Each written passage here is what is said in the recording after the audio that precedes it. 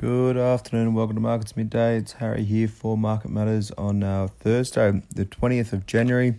ASX is currently down to 16 points. It's down 0.22% to 73.16. We actually started the session on the front foot. We did get as high as 73.54, but rolled off all the way down to 73.02. So we're 52 points from the intraday high at one stage at about 11.30.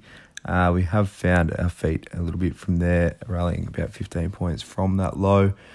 At the moment, the gold stocks are the winners. Evolution Mining, EVN, is up 9.97%. Northern Star, NST, is up 9.26%.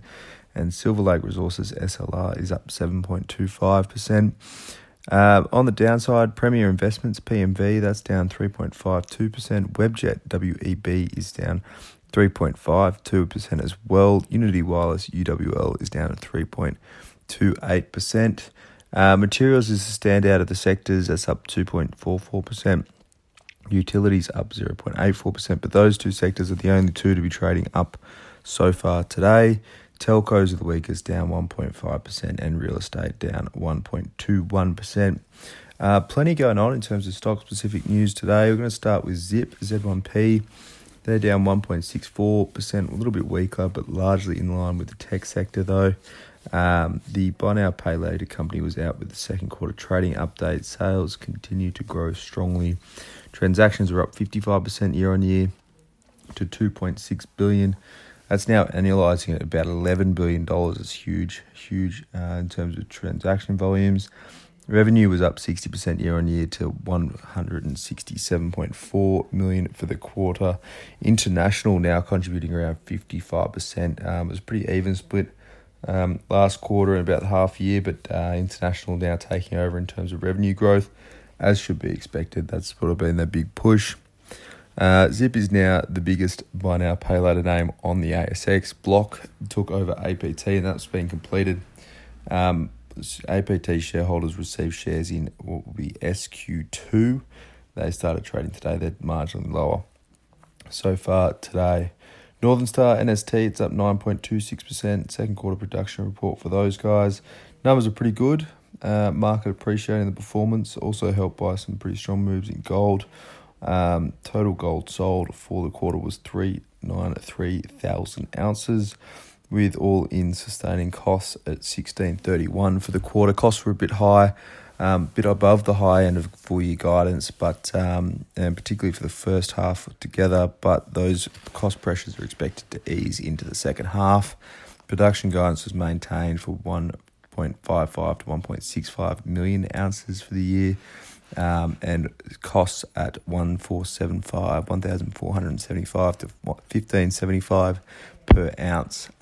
Pretty strong price realization in terms of the gold number there. They're getting almost $2,500 an ounce so far. That was pretty well ahead of expectations. A pretty strong result all across the board. Gold price move also helping Northern Star today, and that's up almost 10% so far. Looking at Santos as well, STO, that one's flat. Briefly, we'll touch on this one. Fourth quarter production for Santos. Record production, sales and revenue and free cash flow, all record. LNG prices were up 32% quarter on quarter.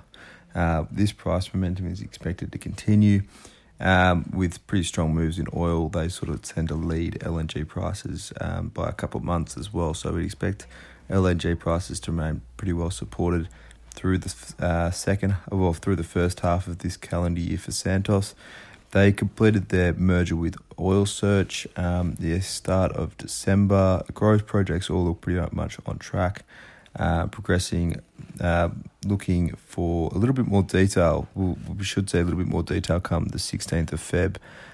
But it was a 1% beat to revenue, pretty decent result. Energies across the board a little bit weaker today. Santos is flat, so trading pretty much in line with where you'd expect it in terms of relative to the sector. In terms of Asian markets, Japan's Nikkei, that's up 0.47% at the moment. US futures are also up. S&P futures up 12 basis points. NASDAQ futures up 19 basis points. So the tech names leading over there. Initial jobless claims tonight over in the US, where it's expected to fall marginally to about 220,000. from about 232,000 the last week. But for now, that's all for markets midday. Look out for that afternoon report.